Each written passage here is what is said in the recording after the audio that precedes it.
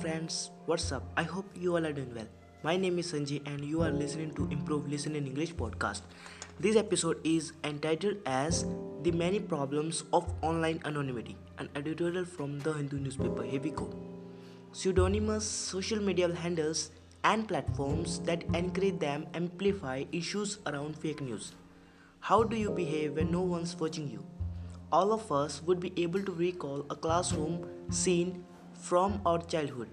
While the teacher would be busy writing something on the board, someone would throw a paper plane at the board.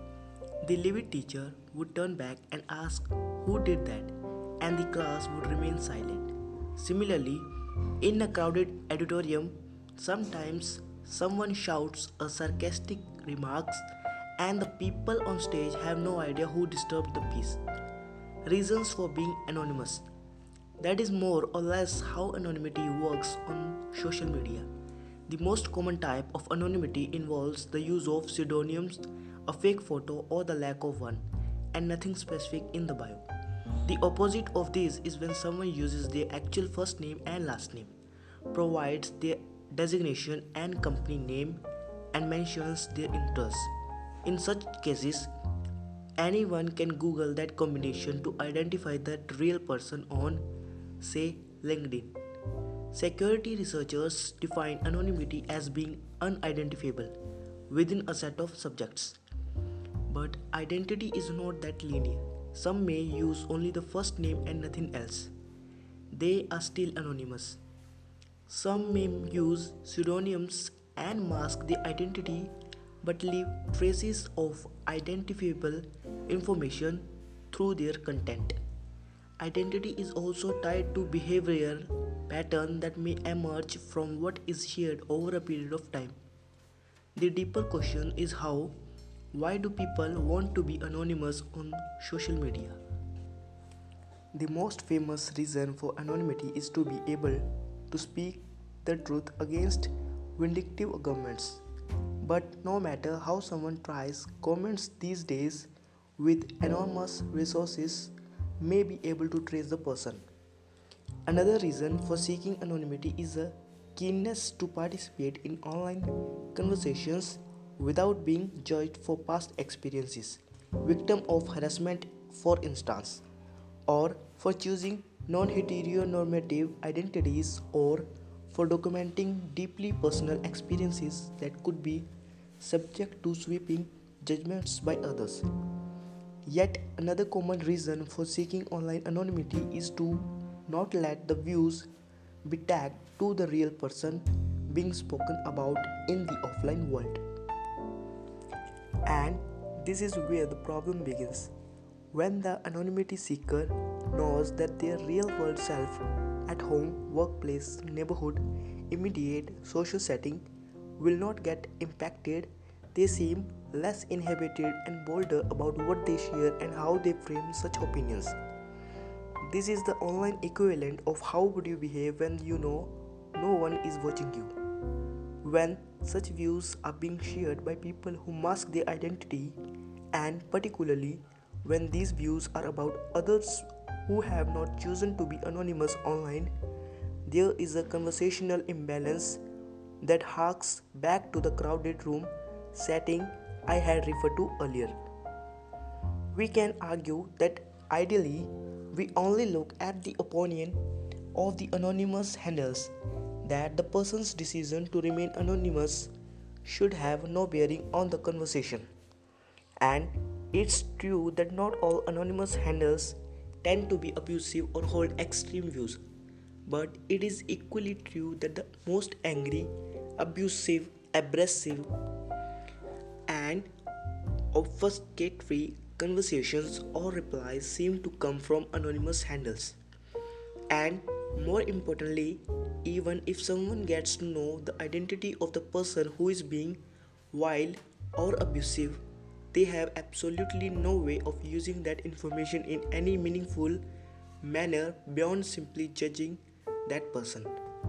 They can perhaps tag the person's employer or family members if available. Even then, the tagged entities may decide to not do anything about it and simply leave the opinion as it is, for it is that person's freedom of expression. Encouragements by platforms. All of the above examples refer to anonymity by choice. But what happens when platforms actively encourage participants to remain anonymous? The platforms know how who the real person is as part of sign up, but they hide any identifiable information when allowing such people to participate in online conversations. Consider a platform like Glassdoor, where anonymous reviews are the norm. Glassdoor mentions in its community guidelines that to safeguard privacy, we don't allow you to identify yourself or include any contact information about yourself or others in your posts. Similarly, another online community, Fishball, thrives on anonymity. The platform says your posts can be made privately using only your company name or professional title if you choose, but your presence on Fishbowl is public. Then there's Reddit, a platform famous for anonymity. Steve Huffman, Reddit's co founder, said when people detach from their real world identities, they can be more authentic, more true to themselves. Sharing fake news. The issue is not only about abuse or extreme opinions here, but also of misinformation and disinformation. These are already massive problems, and anonymity, either by choice or enforced by platforms, gives the power to a person to evade judgment by public opinion. Only a legal mandate can hold them accountable for spreading lies should the need arise. In simpler terms, if a person who chooses to be anonymous on Twitter shares some fake information about you that affects your reputation in varying degrees, your only option is to go to the police and then get the platform to take action. The platform itself won't be able to verify if you are right or the anonymous handle is right, and won't take a stand unless it is legally forced to. Since the other person is anonymous, you cannot use a less tedious approach, such as appealing to their employer, family, or friends to make them accountable for the disinformation. Given the tendency of people to behave is in undesirable ways when their real world reputation is not affected by what they say online, the, the proliferation of both pseudonyms, social media handles, and platforms that encourage pseudonyms profiles may amplify already existing issues around online disinformation and fake news. In an online confrontation, it is almost as though one side has their eyes covered by a cloth and their hands tied to the back, while the other side has a bazooka in hand.